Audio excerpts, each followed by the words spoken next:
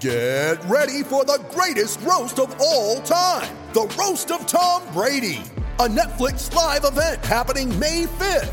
Hosted by Kevin Hart, the 7-time world champion gets his cleats held to the fire by famous friends and frenemies on an unforgettable night where everything is fair game. Tune in on May 5th at 5 p.m. Pacific time for the Roast of Tom Brady, live only on Netflix. You ready? Showtime. On May 3rd, summer starts with The Fall Guy. Let's do it later. Let's drink a spicy margarita. Make some bad decisions. Yes!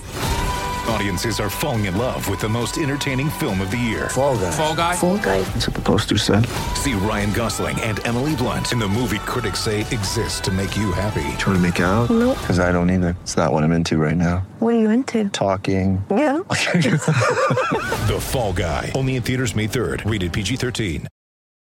When you need mealtime inspiration, it's worth shopping Kroger, where you'll find over 30,000 mouth-watering choices that excite your inner foodie. And no matter what tasty choice you make, you'll enjoy our everyday low prices, plus extra ways to save, like digital coupons worth over $600 each week. You can also save up to $1 off per gallon at the pump with fuel points. More savings and more inspiring flavors make shopping Kroger worth it every time. Kroger, fresh for everyone. Fuel restrictions apply.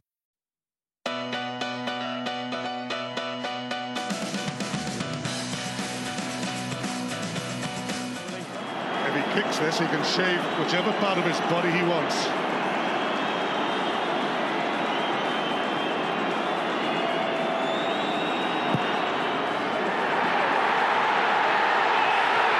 Fantastic. Shave away, David, shave away. Welcome to another week on the Attacking Scrum podcast. After a week on my own last week, I'm delighted to welcome back some guests. We've got a co-host either side of me. Well, metaphorically speaking, we've got the mighty Murph. Hello. And we've got Stefan Thomas with us. How are you, Steph? Yeah, very well, thanks. Thanks for the invite. Always good to have you on. You must be spewing after your team had came so close to a significant win. Yeah, thanks for that one. Right off the banks there, Steph. Good to getting it out of the way. Walk straight on to a left cross there in minute one of round one. I've literally just finished watching it as well, having avoided the result for 24 hours. Sat down to watch it. I'm really angry. Not angry. That's not the right word. I'm really disappointed because the win was there to be had, and I could try and pick a couple of holes in a few refereeing decisions, but that's not the reason. We missed a penalty in front of the sticks, and I think you do that 9 points up. You don't lose that game. It's just too far for the Sharks to come back. It was a really good performance from the Dragons, particularly up front. I mean, that's that. Trying to look at it philosophically, that's a pack that can contest this year. Rowlands was excellent again, as we said in our preview. That he's the single most important player in that side, but I also thought that George Knott on the blind side was excellent, and it was just like really good work. I thought that we had 100% line out record. The scrum went pretty well for a Dragons scrum, and I thought we bossed them at the breakdown. We're really physical, so there's lots to work on, but passes didn't go to hand, and those kind of skills, and the Sharks by contrast, when they were throwing an offload, it stuck, and that's why they won the game. I think they took those chances, but realistically, that's a game last year, or maybe even 2 weeks ago. That's a game that we lose by 25 points. So you try and look at it like that, but at the same time, it's a game that was there for the taking. Yeah, I think they got a well coached pack as well. As you said, they work really well as a unit. Rowlands is Wales' best second row. I don't think there's any doubt about that. If the Lions tour this summer, he's probably on that plane. That's how good his form is. I think George Knott's a good signing. He's not the type of player that's going to get the headlines, but he's a really good grafter. Brings a physical edge to it. His work rate is very high. For Basham was excellent, and it's just the intensity as well. They in terms of their defence, there were a few times the Sharks, they made clean line breaks, but the scramble defence was excellent, and there was a real appetite to tackle and defend.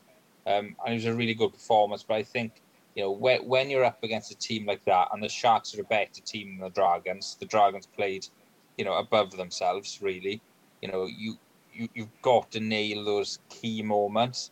And the key moment was, you know, Angus O'Brien had a good game, but interception, Sharks didn't have to work for that. And again, Will Reid, hugely promising player, but, you know, he nails that kick, 2-score game 10 minutes ago, you know, 4 points in the bag. But, you know, Di Flanagan is getting a tune out of them. One thing I would say, I would question the professionalism of some players if they, you know, I understand things weren't that great under Dean Ryan, but, you know, there's still a lot of supporters who are paying a lot of money to watch them play week in, week out. So I'm unsure why they couldn't bring that level of intensity over the past 18 months. But, you know, I think the performances have improved massively, and, you know, it's a shame they lost, but at last they, you know, seem to be heading in the right direction. Yeah, I mean, the only thing I would say with that is now you mention it, thinking back to the first couple of home games from last season, I think it was a game against the Ospreys that we should have won and didn't. But again, there was a level of intensity. They seemed to go really well for the first 40, 60 minutes of the first couple of games of last season. And then, you know, the autumn came and they dropped off a cliff. So it has to, you know, they have to build on this. A win would have been absolutely massive. But again, it's about what follows now. And avoiding the hammerings away from home against bigger sides, and they've just got to, you know, string together some home wins. But yeah, you're right. It's the intensity gives you a chance to win these games, and then, you know, you just got to hope that the rest comes with it. What did you make of that game, Murph? I would imagine that Dragons forwards feel pretty sick after that one, because they pretty much, I would say, did enough to win the game. They had enough over the Lions to deliver a victory, and then the backs just handed it back. It's a little bit like, same opposition. They did a sickening side to play against the Lions, because the same opposition last week. It was Lions against Cardiff, mate. It was Sharks was Dragons. Oh shit! I've got it all fucking wrong then, as usual.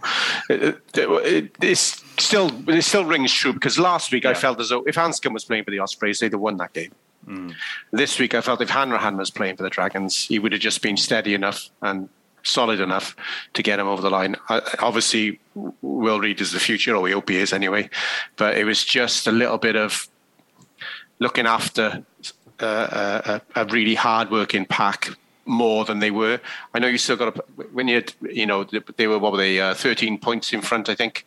You still got to keep playing. You can't shut up shop, but you've just got to be much more careful with it than that, and especially because a lot of the I'm comparing the Sharks and Lions, but when they're on the road, they're not looking to play that much. They're just looking to like they're physical all the time with the breakdown, and they're in your face in the set piece all the time, and then they just take their chances. They're not like going to ring.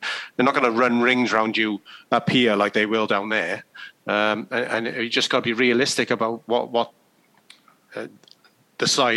the regional sides playing them. I think you just got to be realistic about what they're facing. They're just waiting to kind of pounce on errors more than anything else. They're actually trying to out-champagne you up here away from home.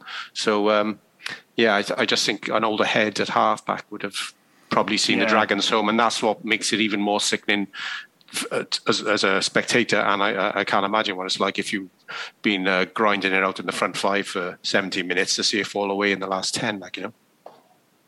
Yeah, it's a good shout. And I mean, obviously, with Hanrahan unavailable and Sam Davis unavailable as well, essentially you've got your one fit fly half, and then Angus, and then he went off injured as well. Right towards the end of the game, admittedly after a lot of what you've mentioned had taken place, but already some injury woes, and I think that'll be the concern as well. Ashton Hewitt going off injured again, which I don't know. I don't know any more details on that, but I was saying on my own last week that that you just want him to stay injury free, and unfortunately that hasn't happened again. So fingers crossed it's not too serious. But as we said before, like squad depth is going to be tested both through injuries and when there's Wales call ups. How do you see that throughout the rest of the season for the Dragons, Steph? Do you think there's enough quality and depth, or are there going to be some tough months ahead at certain points for the Dragons? I think there's inevitably going to be some tough months ahead because when you don't have the playing budget of other teams. I know a lot of I can sense a lot of people on social media getting fed up with the word budget and people using it as excuses, but that's just a fact. I mean, if you've got less money to spend in your squad, then you're going to have less depth and less quality players. I think it is the strongest Dragon squad for quite a long time. That's evident. But you get a few injuries, and there's a big sort of drop off between first choice and second choice in some positions. I think they got more depth than they had in the past, but they still can't. They can't. I don't think they can absorb a lot of injuries. They haven't got South African level depth or Leinster level depth. Obviously, nowhere near. So. A lot of it is luck. If they can keep a relatively fully fit squad, then I think they can, they can be competitive. The challenge for them is emotionally as well, just keeping that level of emotion up, because their performances against both Munster and the Sharks, it was really emotional. They obviously had a point to prove. I imagine all the criticism they've had and the Dean Ryan stuff. They were technically very good, but it was just that the extra bit of emotion, and that's difficult to maintain throughout the season. And I think when you play well and you lose, it does sort of, we've seen it with Wales down the years. The play Southern Hemisphere teams come so close, and then if you don't get over the line, even if you played well, it sort of knocks you. So that'll be a challenge. But yeah, I would agree with you. I think it's about keeping players fit because. You look at the outside half position. Hanrahan, I think, had a knock. Sam Davis is out, so Greed won't play next week. So obviously, if all those three are out, then they're in a bit of trouble. So a lot of it is luck, but I think that inevitably is going to be a period in the season where there's a bit of a downturn. But it's how they react to that will define their season. Yeah, and there are certain positions that they're better stocked than others, and actually this has been the best they've been stocked at outside half for the last 2 or 3 seasons. Sam Davis has been playing there on his own and just seemingly hasn't got injured the whole time and played 80 minutes.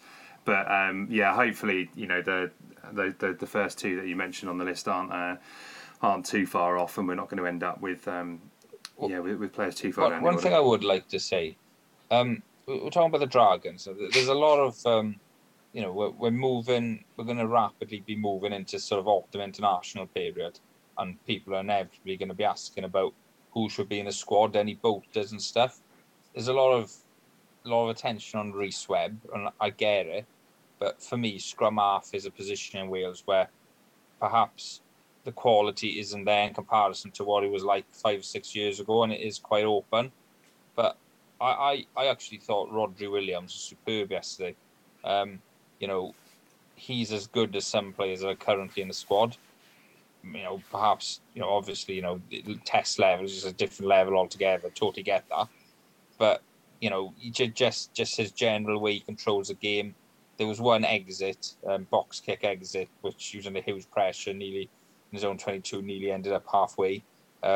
Just really, really good leader. Also, he's a really underrated player. So I'm a bit baffled why his name isn't really mentioned that much in international selection. I'm not for 1 minute saying that he's a top-end test player or anything, but in comparison to some of the scrum halves in the squad that did tour South Africa and played last season, I don't see why he shouldn't at least be in consideration for a place in the squad.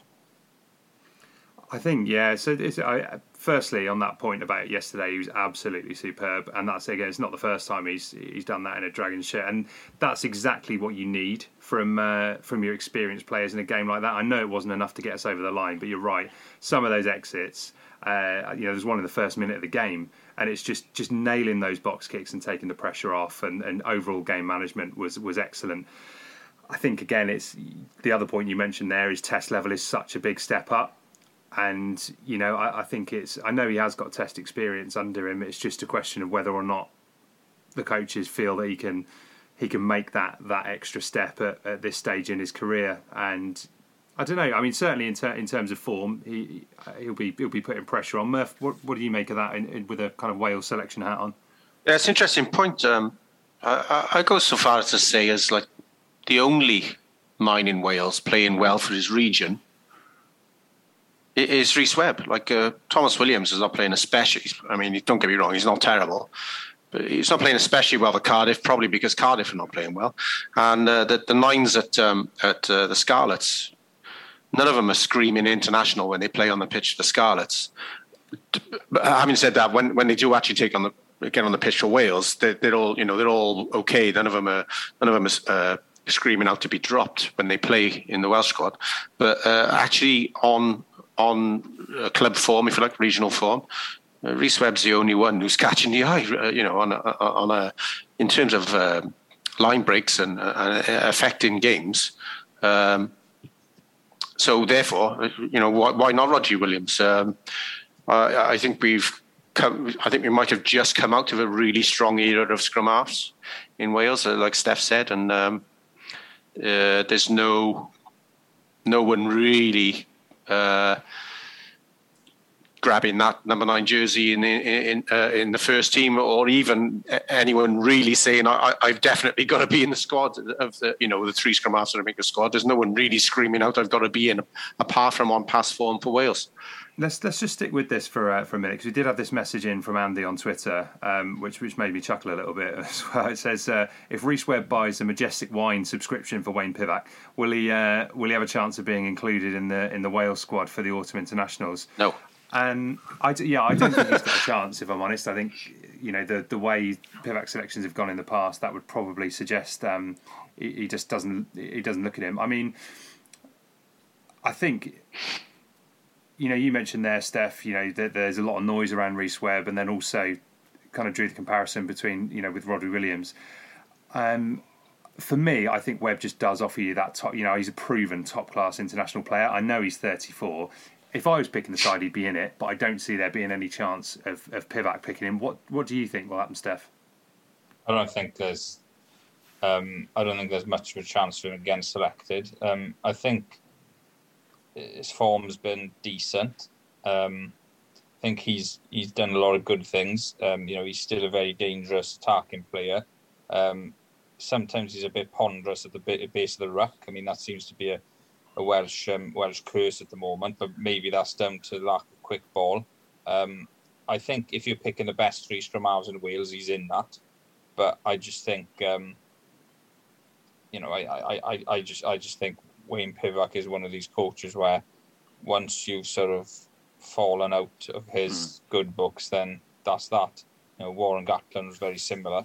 So yeah, to answer your question, I mean, I think he could still offer something for Wales, but I just feel as well that, you look at the scrum half position and it's screaming out for a young 9 to come through and really, really make his mark. And, Kieran Hardy's done all right. Thomas Williams is the most talented, but maybe lacks a little bit of control. Rodri's playing well, but as I thought your point was very good there. And I'm not sure whether selecting Webb might be a bit of a backward step. That's no offence to him; he's a good player, but I just think that they really do need somebody to come through. Scrum half's a problem position. You look at the 20s. There's no one. Remember years ago, when Thomas was playing 20s, he was a real standout. Going back to Webb, he was a standout. Rodri Williams was a standout. Yeah. There isn't really anyone now, is there? No. So that could be a problem position moving forward, I think. Yeah, you're right, and it's weird actually because we always talk about the mythical fly half factory in Wales. I would argue that it's a position internationally that has probably been the strongest throughout Welsh history. If you look, you can pretty much see a plethora of world-class 9s who've played. There's not been that many chunks where there's not been a 9. You go back through Webb, Phillips, Peel, Howley. There's the huge chunk, and then you go back to the Terry Holmes and Gareth Edwards and whoever else I've missed in between, Murph. Robert Jones. Yeah, there's always been a wealth of talent at 9. And I agree that shirt has been up for grabs for as long as Pivac has been there, really, hasn't it? That no one has made it their own yet. No, I agree with you. And that's been a problem. I think he does need to settle on a 9. I mean, I think Kieran Hardy probably suited the way South Africa play in terms of the way to attack South Africa with the box kicking game. But I think personally that the scrum half of the highest ceiling is Thomas. He has got a real X factor in his game. Defensively, he's pretty good with his line speed. He can create stuff out of nothing, but sometimes he does lack control. Sometimes, there's been a few games where Cardiff have been on the front foot, they've been building, and then he'll try something sensational, like the chip over the top of the defence. If it comes off, great, but 9 times out of 10 it doesn't come off. And you compare him to somebody like Jamison Gibson Park from Ireland. Now, Thomas is a significantly more talented player than Gibson Park, no doubt whatsoever. But just the control and the nous and the rugby smarts that Gibson Park has got, he knows when to pass, when to kick. There's nothing. He knows he's not the most talented player in the world. He knows he's not going to score a try from 60 metres out. He knows he's not Gareth Edwards, but he knows when to do stuff, and he works well within a structured team, and that's the challenge for Thomas. He's talented, but he's got to know when to run, when to kick, when to do things, and he's had his moments at test level, but he hasn't quite consistently nailed it. And as I said, scrum half is a bit of a problem position, I think, looking ahead to the World Cup and beyond that. Just quickly before we go to a break, I'm not necessarily suggesting that this guy is the answer, but someone I would like to see a lot more of at regional level is Dane Blacker. I don't feel like I know he's been out on loan a few times, but he obviously doesn't get a huge amount of game time at the Scarlets. I know he came on at the weekend. Would he benefit from perhaps playing for another side? We get more minutes under his belt. Yeah, 100%. Over the last 2 seasons, he's been the Scarlets' best scrum half. They played their best rugby when he plays scrum half. That's not to say that he's a better player than the other two. Perhaps the other two have been in the Wales camp, and it's very difficult to come back then, and it's quite hard. It's not really as simple as going to play for Wales and coming back and bringing our form to your club. It just doesn't work that way. And obviously in Ireland they got the depth to cover it. But yeah, I like Black. I think he's a really good broken field runner. He scores a lot of tries. He keeps the tempo going. Is he international class? Don't know. Not sure. But I think he needs to be first choice to the club, playing in the big games week in, week out. So to answer your question, yeah, he probably would benefit from a move away. But to where though? Well, that's the problem. Yeah, I mean that's a good question. I don't know the answer to that, but I do think that the Scarlets. I think he deserves a run in the Scarlets number 9 shirt, because I think he's been their form 9 for the past 18 months or so. Yeah, I think he deserves a shot. Fair enough. Right, we're going to take a quick break, and then after that we're going to take a look back at the Ospreys. We're also going to look at really disappointing weekends for the Scarlets and for Cardiff, and all of that is coming up after a very quick break.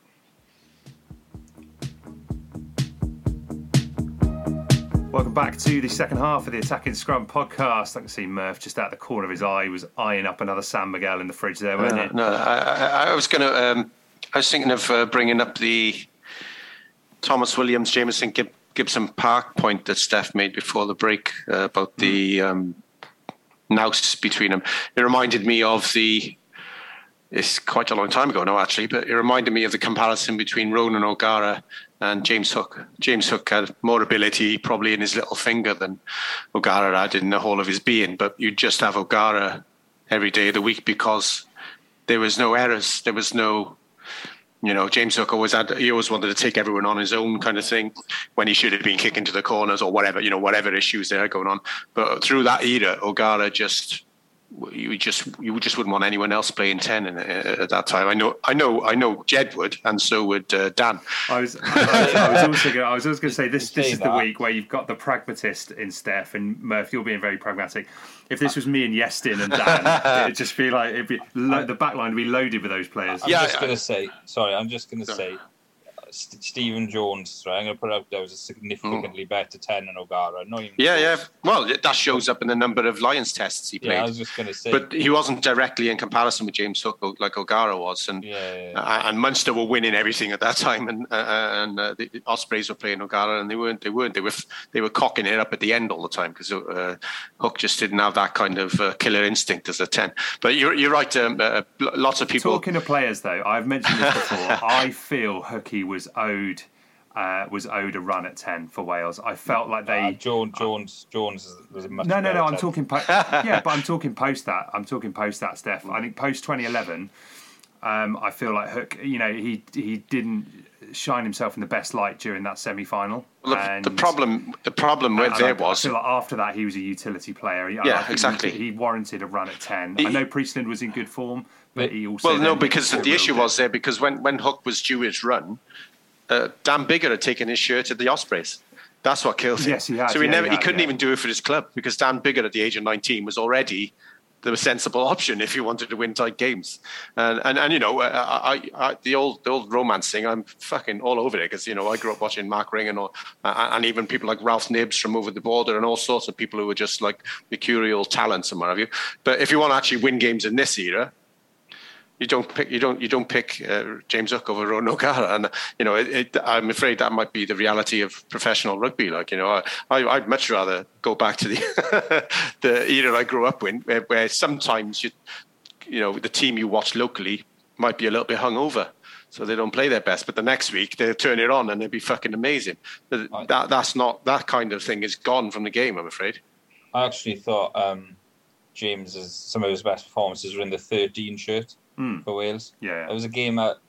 There was one at Twickenham where he scored a magnificent try, 2010. He had an amazing handoff when he was younger. Yeah, but he was he was a hugely talented player, but he's just one of these players, a bit like a Michalak in France, just outrageously gifted player, and did achieve a hell of a lot. I mean, he had, I can't remember off the top of my head, he had over 70 caps for Wales. It's a British Lion, Grand Slam winner, so, he was an excellent player for Wales, but unfortunately, he, in terms of playing outside half, he just wasn't in the right era, was he? And somebody like Stephen Jones obviously suited that era. O'Gara suited that era, but I always thought Hook would have been better outside Stephen Jones. Personally. How many running 10s are there around now? You got Marcus Smith. There's not many running 10s now. Yeah, but the game's changed now. That's what I mean. Yeah, it's changed. It's changed again since Hook's time, hasn't it? But he's a great player, mine Hook. Let's not downplay his achievements. You will not hear anyone who will bang the drum harder than anyone. Anyone. What the hell am I trying to say? You won't find anyone who will bang the drum harder than I will for James Hook. I've definitely dragged part 1 into part 2. That's for sure. Yeah, well, and we could go on. I don't know how we ended up on this having this debate. To be honest, it's my fault. I just tangented after you did the Jameson Gibson Park comparison. I just found it growing up. This was before I was a journalist. I always used to get a bit riled when people used to say O'Gara's better than Stephen Jones. He's better than Hook, and I'm thinking, did you watch the 2009 Lions tour? I relived that moment in my head, mate. I've never been an O'Gara fan. But watch Jones' performance in that game. Yeah, it was magnificent. The pass out the back for, was it Kearney to go over? I was just a big fan of Jonathan Humphreys as well, the Ulster 10. David Humphreys. Yeah, I am. I thought Humphreys was better. It would have been. I'd just like to say, I never compared O'Gara to Stephen Jones. Stephen Jones is undissable, shall I say? Is that a word? When it came to the days of O'Gara kicking drop goals to win games at the Arms Park, whilst we were still deciding whether we should pick Hook or whoever else at that stage, that was the comparison I was making. It would be quite something to see Jonathan Humphreys play 10. a Tesla, won't it? So apologies for that one. I said, mate, you've caught the disease from Murph. You're welcome. We have one every week, don't we? Where you get a player's name on. Right, we better bring it back to the modern day. As much as I would love to continue that great debate, let's talk about the Ospreys though. With that segue. Good win for them. It's the game I haven't seen, unfortunately. I feel like it's always the game that I miss when I can't watch all the games. So they're one of the sides I've seen less of so far this season. Murph, what did you make of the Ospreys this weekend? Well, look, the scoreline's really deceptive because it was 32-3 with 78 minutes on the clock. Glasgow hadn't, troubled the scoreline, and then they did score late, and then there was time to kick off, and they scored again, which made it look like they were ever in it. And they weren't ever. The Ospreys, in a way, I know Glasgow are probably not the strongest Scottish side anymore. Edinburgh might have overtaken them, I think. But the way they played this week makes last week look even worse again than what it was, because that was a real cock-up last week. I think they were playing so well in the first half, they actually took the Lions a little bit lightly and let them keep sneaking back into the game all the time, and then it blew up in their face at the death. But the way they played against, it could have been a 30-point victory. Obviously it wasn't, because Glasgow managed to sneak one at the death. But I think the Ospreys have switched off because they bonus point win, 30 points up, and that's what that game actually was. Potentially, it could have been. If Glasgow starts throwing it around, it could have been an interception and it could have been on a 40-pointer. But it's very deceptive scoreline, I think, because the Ospreys were dominant in that game. Yeah, actually, we did have a message in. I'm just having a look at it with regards to this, because I said last week that, and it was a weird week to say it, but I felt like the Ospreys didn't score enough tries. Certainly didn't last season, and I know they did get a bonus point last week, but it wasn't enough to get over the line. What do you make of their attack this season, Steph? A lot better, I think. I think Richard Fussell's made a big impact. I really like what I'm hearing about him. When you ask players in press conferences and stuff, there's a natural sort of positivity coming from them. I know it sounds a bit cheesy, but that's the impression I get. I think their back plays a lot more. There's a lot more innovation there. It's just, it's not simply just going from touchline to touchline. Maybe a bit last season. They're a big pack. They got really good individual backs to score the odd try, but it was rugby by numbers in many ways. Not maybe that's a bit unfair, but they didn't create much. But there's a lot more innovation there now. There's a lot more thinking behind the scrum. I know Jack Walsh obviously missed that conversion. That penalty to win the game against the Lions, but I think he's added a lot with his attacking game. I think he's brought a lot. Gareth Anscombe is. I know he left the field injured, but he's a class player. They're a different team where he plays, and for me, as good as Dan Biggar is, I'm going off and on again.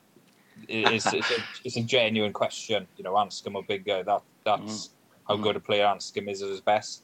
And I think, you've got a finisher like Keelan Giles really hit form.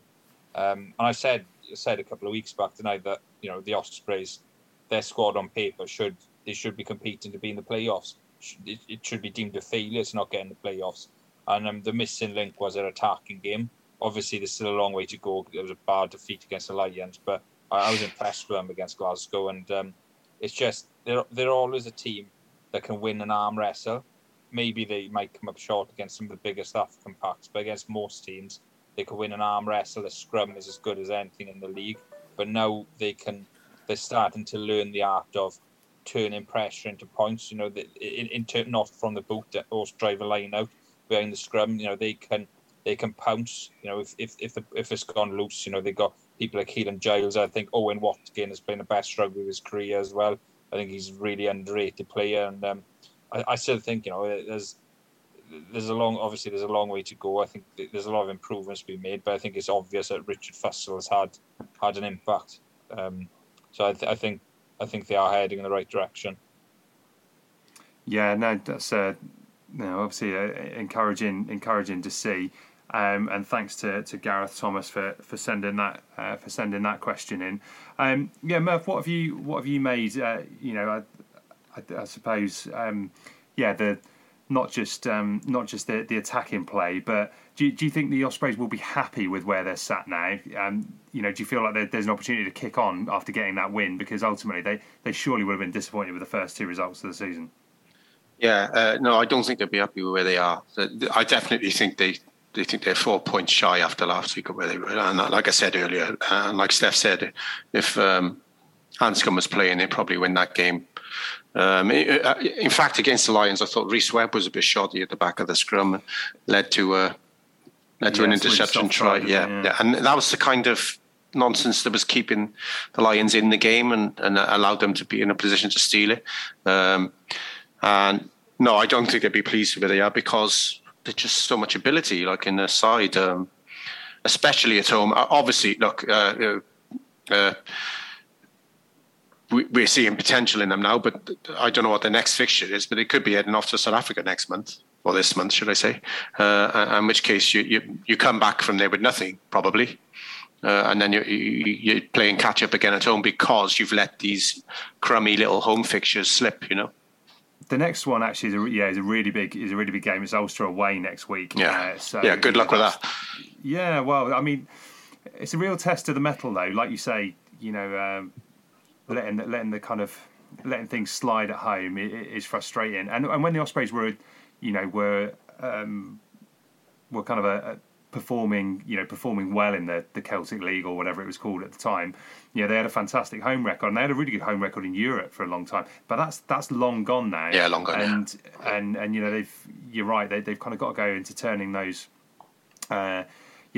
poor results into just getting over the line and building momentum. But next week will be a really tough game. They should be going to Ulster to win. Like, why shouldn't they win in Ulster? Look at the squad the Ospreys have got. Justin Tipuric will probably be back. Name me a better forward in European rugby as an all-round player. Guy can win the game, well, not on his own, but he give it a good go. Just look at the quality, look at the strength of their pack, the scrum they got. If they click, there's no reason why they can't go to Ulster and win. Ulster are a very good side, but let's not forget, I imagine you're going to have a bit of a dig at the Scarlets in the next section, but the Scarlets scored what they scored against them, 38 points. Yeah. Ulster will be favourites. It'll be a tough place to go, but I don't. You look at the Osprey squad. Mentally, they shouldn't be thinking, "Oh, let's go here and get a bonus point." They should be like, "Hang on, man for man. Don't see, we're better in a lot of positions." They should be going there to win that game. They shouldn't be going there and be content to get a point. On paper, they got the strongest squad of the Welsh teams. They should be in the top 8 of that competition. So obviously it's not played on paper, and as I said, Ulster a top team, but I don't see why the Ospreys can't go there and really give it a good crack, to be honest. Yeah. My point was that they're probably one of the rising teams in the league and across Europe, Ulster, at the moment. And on top of that, traditionally, you can't get a decision over there from any ref. So you've got to beat them by, I would say, 15 points if you want to win the game in Ulster. And that's why everything you say is right. But in reality, it doesn't happen often. I can't remember the last team to win in Belfast of the Welsh region. So. Oh yeah, I was going to say they did lose there on Friday night, but it was to Leinster, which arguably doesn't count, does it? Yeah, and just on that, going back to the Ospreys issue going forward, like losing that silly home game. All these South African sides are in the top 8 at the moment. Even the bum side from South Africa, the supposed bum side from South Africa, is in the top 8. I know this is a bit of a fallacy actually that the Lions are a bum side, isn't it? The weakest, the less likely to tear you a new one side, should we say? They're all in the top 8, and now all their best players are coming back. The rugby championship's over. They will have a break of a few weeks. I don't know how much time they'll give them off. And from here on in now, every Welsh side has got to face them fully loaded with Springbok squad, and they were using a big squad, 40 plus people, South Africa. So there's loads and loads of quality players to come back into those sides, and where the I don't disagree with the point, but the point's been made about it's made the league much more competitive. It might be about to become uncompetitive, because if these South African sides kick on from here, there's only one side in their ballpark, and that's probably Leinster. Munster have dropped off. They're the only side that are going to be competing with them, possibly. If they kick on as hard as they might from here with all their internationals back, it might make it less competitive. It might become a fucking show reel for the South Africans. Well, I know there's going to be a horrible period around like January, February, March, when everyone 35 degrees. Yeah. And there are some serious hidings getting handed out. Yeah. So it's not. You might well be right on that. Just to finish on the Ospreys on this point, we had this question in from Leon Rees. It says, based on current form, do you think Keelan Giles will be in the autumn squad? I'll throw that one to you, Steph. I think he merits consideration, but I think Pivac's quite settled, isn't he? Because he's got. It depends on Cuthbert. Obviously, if Cuthbert's fit, he's going to be there because he's so good in the air as well. I actually interviewed Alex Cuthbert up in Slough for the URC launch. Still can't get over why he was in Slough, but anyway. He was saying like I know I'm going off and on again, but the Welsh coaches have told him don't add anything else to your game. We've selected you for a reason. Get better what you're good at, and that suggests to me that he's Pivac's man. He's in as long as he's fit. North's obviously an option on the wing, although he plays centre. Josh Adams will be there. Rhys Armour to be there. I just think let's face it, Halfpenny's going to be in the squad. Even with Liam out, so they're gonna. I think Giles will probably miss out because he doesn't put. They need somebody who can play full back. So I think he's injured at the moment, isn't he? But I think if I was selecting the squad, I would be more inclined to go for Tom Rogers. If I was going to go for he's not uncapped. He's won a cap, isn't he? Against Canada and Argentina the other year. But if I was going to pick a bolter, then probably would be him, based purely because he's a full back. So I think Giles and Ryan Combia, those two are the sort of next cabs off the rank. I think they got big international potential, but I just think they're going to have to bide their time a little bit, and I'm not quite sure it's Giles' time quite yet. Because people forget, people are ruled, they'd rule Giles out because he had that horror injury. But when it seems like a lifetime ago, people are criticising Rob Howley for not giving him his first cap against Japan. But Giles was 18 back then. 18. He's still a kid now, really, isn't he? So I think he has got time on the side. If he stays fit, it's a matter of time for me, but I'm not sure it's the right time. Yeah, and arguably there is, I don't see much point in him being in the Wales squad to hold tackle bags. No. I think, as much as I'm sure he would appreciate the recognition, he's spent so much of the last 5 years on the sidelines through injuries that actually playing for the Ospreys and getting more game time under his belt, I think would be more beneficial. What do you reckon, Murph?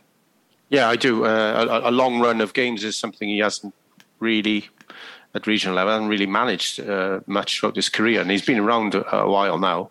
As far as this autumn goes, my concern with him is the same as it's always been. It's his defence at the international level. Therefore, for me, Ryan Combe, if you were going, like Steph said, between those two, Ryan Combe would edge it for me. I think Keelan Giles might be benefiting right now from the fact that he's playing for the best region, or the region that's actually showing some shape. And the Scarlets aren't playing that well behind. And so I think if they were, you'd be seeing more of Ryan Combe. He'd be less anonymous out in the wing. Yeah, right. Let's move on to the Scarlets then. As you queued that a few. You're welcome. Nicely. Yeah, you have, mate. It's nice to get that. I mean, let's get your take on this, Steph. I thought it was an absolute horror show from the Scarlets. To be honest, I thought it was really, the first 40-50 minutes in particular was really disappointing. Before I throw that over to you, I am going to get my weekly rant about refs and TMOs out here. You do it. I can't.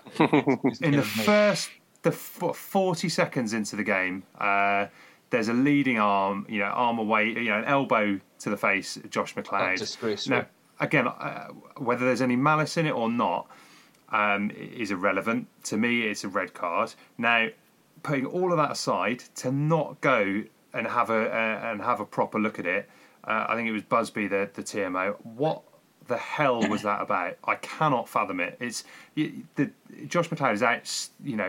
He wasn't out stone cold, but he's gone off. Again, probably with a suspected concussion.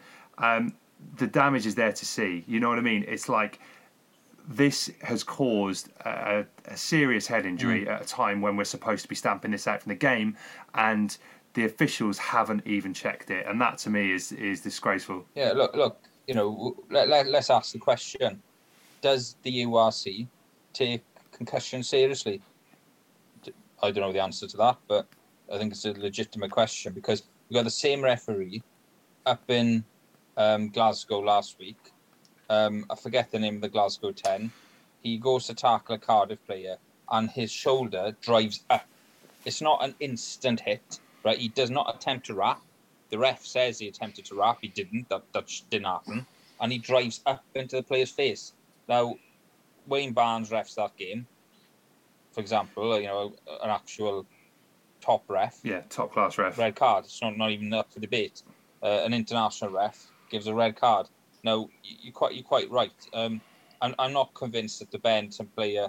I'm not sure it was intentional, but he didn't even attempt to look at it. It should have been a proper on-field review, and also, so that's the most important thing. But the Scarlets were very poor. They did not deserve to win that game. But no. Second Benetton try, not straight in the line now, 2 foul passes, and the player literally jumps onto Ryan Combia.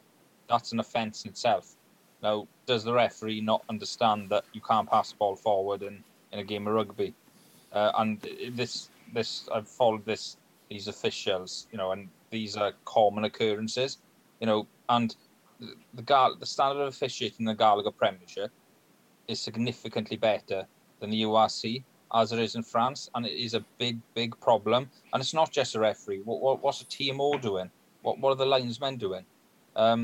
It's just really poor.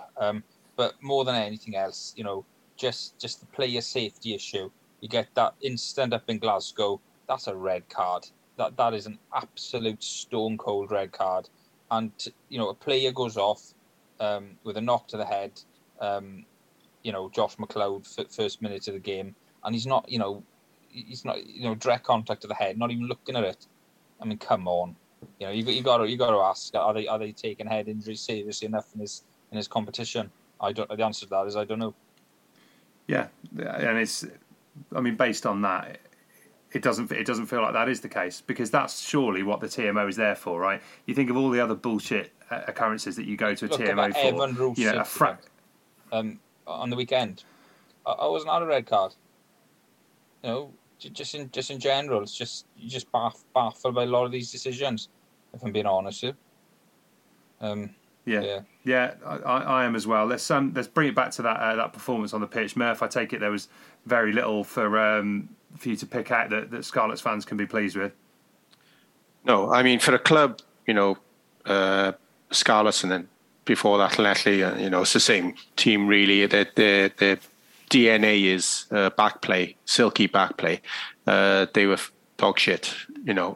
People like Johnny Williams, for example, he'll always make breaks and score tries because he's a great carrier. But on this particular game, he couldn't pass to save his life. He was just. I mean, I don't think he's a type of player who really wants to pass. He likes to just battle his way upfield, and he's not especially keen on anyone taking the limelight, is the impression he gives sometimes. But when he's forced to pass, a couple of them are just at people's faces or really bad. And I'm singling him out because he showed ability on the day, scored tries, made line breaks, but generally speaking, the ball just was not flowing across the line like it would in the days of, say, Regan King or any other. You pick any other era of the Scarlets. It was. What I will say is the pitch was unusually boggy. I don't know. They must have its own little climate going on up in Benetton, because it looked like it was January at the pitch. But it didn't stop Benetton spreading the ball, so there's no reason why the Scarlets couldn't. And I suppose the upside was Ken Owens back on the pitch. And Halfpenny, yeah, those two, and Halfpenny's straight back into the slot with his kicking, knocking over 40-yarders and everything. But back play was absolute garbage. It was, yeah. So very, very little to cheer Scarlets fans up there. Equally as awful was the Cardiff performance on Friday night, I thought, and something seems seriously awry there. Can I just have my say go, on yeah, go on. Please do. Scarlets. Yeah. I mean, it's a simple game. Rugby's a simple game. You lose the collisions, and you nine times out of 10 lose a game of rugby, and you know they just lost the physical battle up front, basically, as they did against Ulster. Ulster engaged in an open game, which gave the Scarlets opportunities, but their pack is very unbalanced. You know, the whole back five of their scrum are back rowers. Loucey's a very good player, but you know he's an athletic lock. They haven't replaced Jake Ball, and unlike the Dragons, there's a real lack of intensity in everything they did. They came back into the game, and if they were a bit smarter, they could have won the game. But they're just shooting themselves in the foot with their indiscipline, and I just think that squad. Dwayne Peel's inherited that squad. He's only been able to sign 2 players. I just think he needs time to bed in and recruit the players he wants, because at the moment, I just think that the players aren't really playing as well as they should when you look at the amount of caps a lot of them have got and whatnot. And yeah, but for me, it all starts up front. That they just don't have the physicality to compete with the bigger packs, and until they can sort that out, then they're not going to win as many games. And also the line out, it was the same against the Ospreys and Ulster. Again, into good positions in the opposition 22, overthrow or knocking the ball on from the line out and not lifting in time, and it's just coach killers. There's coach killing moments throughout the game, but the root cause is the pack and a lack of physicality, and also when the Scarlets were successful, they were so good at the breakdown. They've never had the biggest pack, but they had Byrne, they had Barkley, they had James Davis. They were absolutely immense at winning turnover ball and that transition from attack to defence and just causing chaos in broken field. They didn't actually create much from set plays when they won the league. It was all from broken play, turnover ball, but they got nothing at the breakdown at the moment. The one scavenger they got, Josh McLeod, was taken from them after 1 minute, and they really need to looking ahead to the next couple of seasons. They need second rows. I think also they need an open side flank. I mean, the answer to that is obvious, but the lack of physicality is very concerning. It would probably be helpful for all the regions as well if they had a fairly decent idea of what their playing budget is going to be, with a bit of time to recruit as well, which is not helping anyone, is it? No. But yeah, just to bring it onto Cardiff, who suffered another bad defeat on Friday night. Murph, 2 weeks ago we were saying the Munster win was great, but they have to build on it, and it has gone massively awry since then. Yeah. Well, I don't know what it was like in the rest of South Wales, but Friday afternoon in Cardiff was lashing it down, properly biblical stuff like localised flooding. None of the drains could cope, and it was blowing a gale. And as I was driving through Cardiff, I just internally said to myself, Cardiff can't win in this weather, because it'll be a forward-dominated game because of the weather, and Cardiff haven't got it up front. Well, much like Steph has just said about the Scarlets, Cardiff's pack is not up to winning a tight effort. I mean, they've recruited a second row who looks like a back row. I don't know. They needed a ball carrier, and Lepetti just does fit that bill, but they also needed some tight forwards, and he's not a tight forward. And that's why in games like that, they're just going to cave. Going off piste a little bit, the way English rugby clubs are caving at the moment financially means there's going to be reappraisal of wages in that country, if that makes any sense. There's going to be people out to work. There's going to be people having to take smaller contracts. There's going to be people spare, like there's actual spare Worcester players knocking around. in the medium term, will that mean that? I know you just said we don't even know what their budget is, and neither do they. But in the medium term, does that mean that Welsh clubs will be able to compete better with over the border in terms of the stars or not stars, anyone, just stock front five people who are like, okay at front fiving?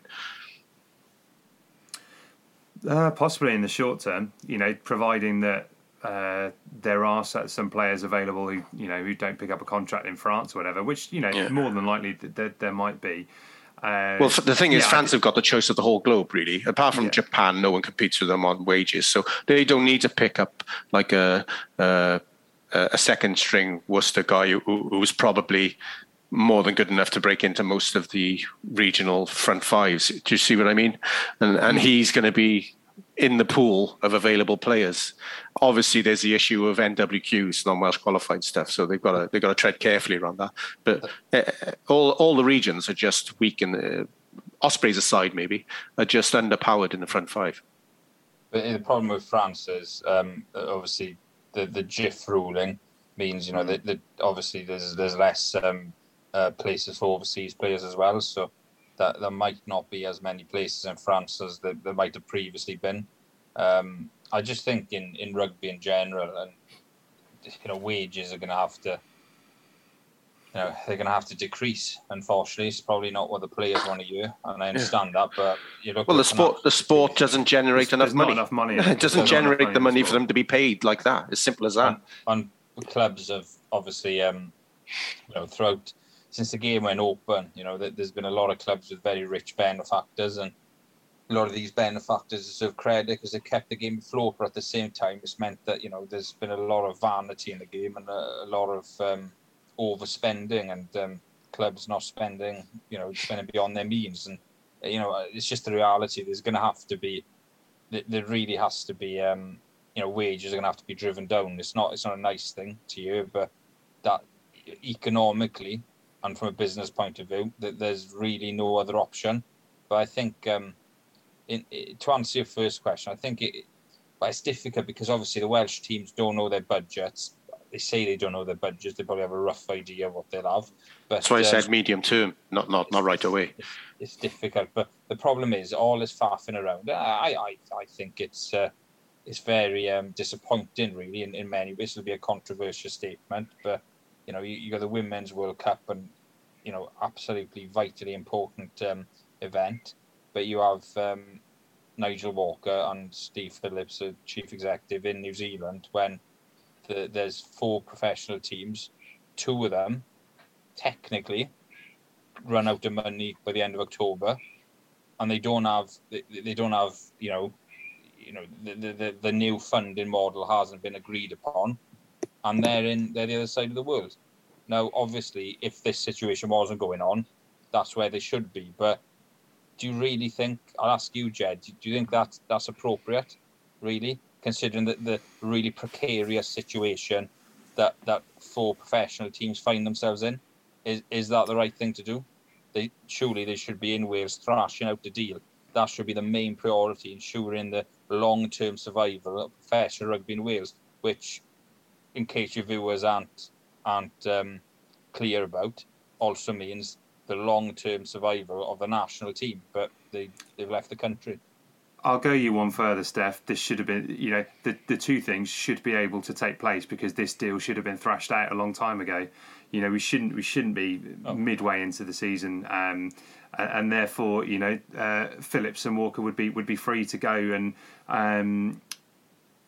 be present at the World Cup, largely in a dignitary capacity, I would imagine, and it is vitally important to go and support the women's game, to take it seriously and for it to grow. But this is nothing new. This is not a COVID induced problem that has heightened everything. This has been going on for over a decade, and but yeah, in relation to this deal in particular, this should have been thrashed out long before, and therefore this wouldn't have been a conflict. But this should be the priority. This should be the absolute priority. Well, given that Phillips is supposedly a money man, that's his strength, and that's that's the reason he was kind of bought in. Then absolutely it should be. and it's, as I said, the Women's World Cup is vitally important, and in normal times they should definitely be out there. But the future of 4 professional teams, I don't know, it's not dramatic to say it's on the line. It's going to be very difficult. It's just, I think you'd hope that all 4 will survive, but this is a precarious situation. It's not. It shouldn't just be about survival. It should be about creating a plan where they thrive. Because if you carry on with the same model, right, you've still got 4 teams. They exist. But that's what all they're doing is existing, and it's a slow death. Then every year, slightly getting worse and worse and worse. Crowds are going down. At only 4,000 at Swansea.com Stadium for our strongest team. The Ospreys.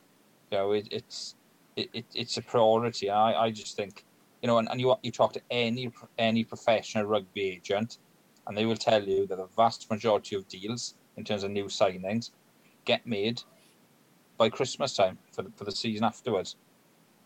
Well, how they could talk to players, they could promise players stuff, but they're not in a position to offer any deals because they don't know their playing budgets. That is an absolute disgrace.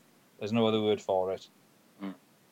Yeah, and again, I think it's worth. This is my opinion on it. Right, this isn't it's not a slight on the women's game. Absolutely not. Because the women's game is dependent on the cash cow that is the Welsh national side. Right, it's the only bit that's made any money in the vast majority of professionalism. So you have to figure out a sustainable financial model that keeps those clubs going, gives them a reason to thrive, producing players for the national side, so you can continue to get back to selling out the Millennium Stadium on a regular basis, so that money is coming in. We got a hugely top-heavy model in Wales, and that in itself needs addressing. But you're right, in the short to medium term, this financial crisis has to be solved and thrashed out. Otherwise, we're going to, you're just kicking the can down the road, and we're going to have an even bigger one to solve, which might end up in sides not existing anymore. Yeah, absolutely. And as you said, women's game is as important as the men's game. But as you rightly said, the only thing that's made money has been selling out the Principality Stadium, and if they can't do that anymore, then everything else suffers. And it's not just that. But the point I'm trying to make is, because as you made the top heavy approach. What it does is a short-term fix to a long-term sort of to a deeper-rooted problem. Because if you neglect your professional teams, the development pathways, the Welsh Premiership situation is a joke. Nigel Walker should have had his way. It should have been 9 teams max. But my point is, if you neglect all that, then eventually the rot spreads. It already has started to spread up there. And then you lose money, and then everything else suffers. So it's just the lack of urgency is just, there's no real words for it, is there? Really, it's very disappointing. The original premise of my point or question or whatever I was making was quite a positive one at first. Because is there an out of contract second row at Worcester? No. It was much more positive than that, because like English clubs going under. I'm not going to celebrate, but the overspend, it means we can't compete. The overspend over the border means our clubs, whether we got finances in order or not, means we can't compete financially with the best. So, for example, Zav Rush would this year they would get nowhere near Cardiff because he would have been scooped up by Bristol or someone else, because that's where the money is. So them caving financially, and I mean Worcester. They got, I'm not dissing Worcester, but it's not the same as Leicester going pop. Not at all. Worcester got no history. I can't remember them when I was a kid at all. I can't remember them being a thing. So it's not that big a deal. But the Wasps are in 25 million debt or something, and apparently they're all in debt and all losing money every season. They're not in profit, and they're all in millions of pounds of debt. Every single team in the Premiership. So the reason the initial question was quite optimistic is because I hope a lot of them cave financially, have to cut their cloth accordingly, and leave us to be able to compete. That was the. I know we're being the readdressing of the balance. Yeah, I know we're being run by amateurs. Don't get me wrong. That makes a point. But then you do also look and see that we're still going to be playing in a league with the Irish sides who are No salary cap. Who have significant, and there's no salary cap, so that they can continue to get stronger and stronger. Sure. But I mean, they generate wealth. You know, they get bigger crowds paying more money, so that's why they. But that's why, and I know it sounds really bonkers because of what's happening in England, but for the long-term sustainability of Welsh rugby, I know we got all these people on social media saying, "Oh, why don't you inject positivity in the game?" I don't give a shit about positivity. I don't give a shit about negativity. I'm a realist. I only deal in facts and figures. And if the Welsh teams want to be successful, they have to negotiate a way into PRL. You know, because you can't police the salary cap in the URC. You know, as you quite rightly said, they can generate their own wealth in Ireland. You know, you got the Bank of Ireland. You know, you look at all the companies they got out there, and the population and stuff. Per head of population, our crowds are probably better than the Irish, but that's not what counts. And it's just, you know, South Africa haven't got the biggest playing budgets, but the population is so big. It you know. And the player base is monstrous in South Africa. You know, at school level. But if you play in England, you know, you've got, and it's not going to happen anytime soon, right? I'm not, you know, but just talking hypothetically. If you play in England, you're in the league, where we got salary cap, and also in terms of the Welsh money men, you know, I have it on good authority that people in the past refuse to put money into the Welsh teams because of the league they play in. You're attracting money, you're attracting sponsorship if you play in England. Wales is past. Wales's history is a club history. And when I mean clubs, I mean Newport, Llanelli, Swansea, maybe Neath, and Cardiff, right? They should be playing in England. That's what should have happened when we went professional. But now we got this dogs didn't have a situation. And, you know, yes, you know, a lot of it's down to success when the Scarlets won the league. The crowds went up. Remember, they had 10,000 for Glasgow for an average league game. So, and the URC is a competitive league, and it is improving. And, you know, a lot of the teams in the URC are better than the Gallagher Premiership. But if the Welsh teams played in the Premiership, they'd have a salary cap, and they'd have an opportunity to become sustainable, and they'd be able to compete. But, you know, it's not going to happen anytime soon. But if I was with the pro teams, if I was on the board of the pro teams, I would be making it a long-term goal to find a way into PRL. But obviously, there's a lot of problems there because you need union approval. But I just think, we got dogs, didn't we?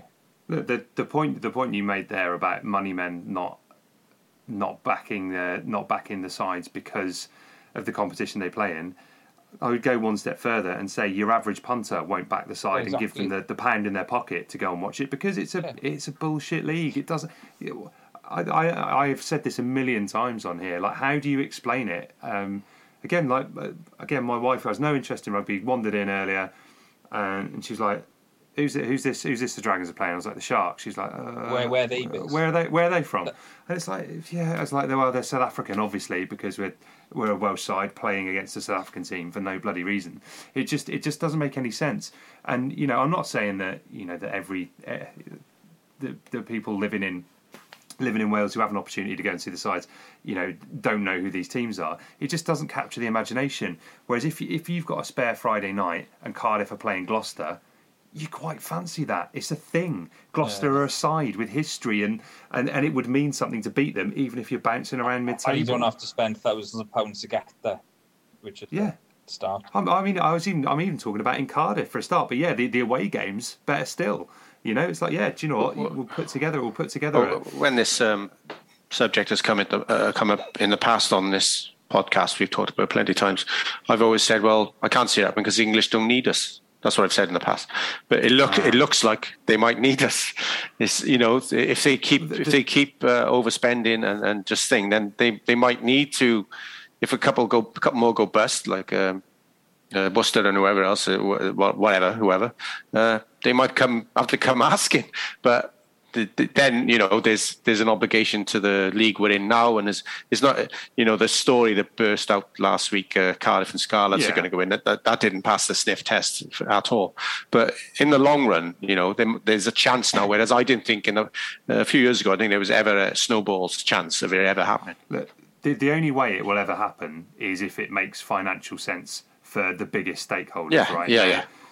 Now PRL is whatever it is, 12, 13 clubs who essentially are the PRL, plus CVC lurking in the wings. And you've got the issue of Ealing and Doncaster as well. Yeah, well, you do. I mean, you could not pick a bigger bankrolled side than Ealing. You know, that is the fundamental. You know, that's a bankrolled side isn't it? It's another London Welsh, isn't it? Waiting to happen. Yeah, and also, where's the history in it? Well, no, there isn't. There's not. No, there isn't. You know, the question is when Ealing's benefactor hands on the baton to his, I can't remember his name, old man Trailfinder, but when he hands the baton on to whoever takes over after him, will they fancy running a rugby club, arguably possibly still in the English Championship? That's the problem. The benefactor model, Worcester, praise, look at it. Cecil Duckworth, right? Yeah, I praise the benefactors. They don't have to do what they do, and they have in Wales. They kept pro rugby going. But the benefactor model isn't sustainable in perpetuity because of death and divorce. So that's and death, issue. Divorce, boredom. Emigration, hiding their money offshore instead of putting it into a rugby club. There's all sorts of possibilities. I think we all know the only route out for the Welsh sides in the long term, and I don't even mean that long term, is to get into England in some capacity. I think institutional investment might be the way forward. I mean, technically we got that with the Ospreys. Obviously that's a dangerous path to go down as well. But I think in terms of getting enough money to be able to compete, you want that sort of institutional investment where a company almost takes over a club. But you wouldn't want them to have the majority share of it. You'd want because they could do anything with it, couldn't they? But that's the only sort of one of the only sustainable models I can think of. But certainly the benefactor model might have run its course, I think. I think it has to. And you look at the trouble there, and it's not just Worcester and Wasps. You know, there are sides with serious financial trouble, and it is from years and years and years of running a club in debt. And as you said right at the start of this feisty debate, there's not enough money in the game to go around at the moment. So you've got to create a model where there's enough money to go around and then grow the game. So it's scary times ahead. I think we agree with each other. So it wasn't especially feisty. We were passionate, but it wouldn't have ended up in the car park if we were on the local. And I think it was just been. I think maybe some pints might have been slightly spilt. That was it. I think I've brought a bit of negative. Spilt my cherry brandy there, Murph. I think we're going to be accused of a lot of negativity because of the USC comments. You've got to call it how it is. And we don't care. I'm honest, realistically, the only people who really like that league are Irish fans. Because it works for them. Because it works for them. It works for it. Yeah, and I would I be begrudging it if the Welsh sides were packing out the stadium and their national side was doing well? No, probably wouldn't. But it's not. That's not the case. I would argue it's working for South Africa as well. I mean, they've got the back door into the European Cup now this year, and I don't think that's the best euphemism I could have used, but they get to host big English clubs, big French clubs. For them, it's been amazing. Be interesting. Obviously, we're going to be waiting to see how they get on against the big clubs, but it'll be a shock, I think, to some of the English clubs when they start having to play bulls, sharks, tigers, cheetahs. Other animals that are available, and another big, expense flying everyone out there as well. There we go. Yeah. Right, boys, it's been brilliant. I tell you what, I think Cardiff have got off the hook lightly there. We went on to talk about how bloody awful they were on Friday night, and ended up spending 25 minutes talking about the future of Welsh rugby. We didn't mention eggs at all. Yeah, let's. Yeah, I mean, yeah. I couldn't possibly speculate on that one, Murph. Well, I mean, listen, they're at least 4 weeks early for Halloween. That's when the eggs come out, aren't they, around here, I think? Yeah.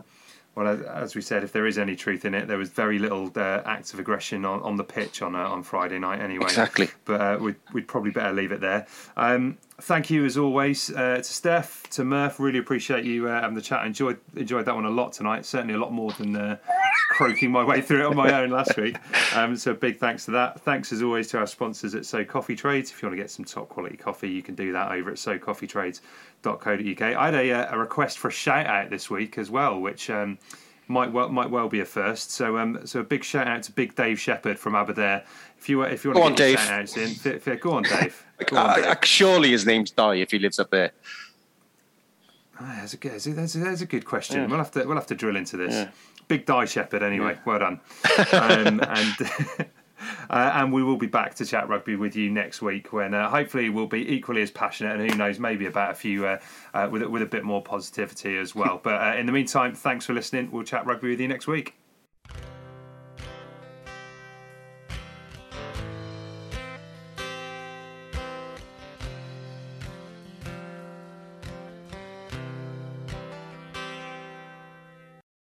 Sports Social Podcast Network.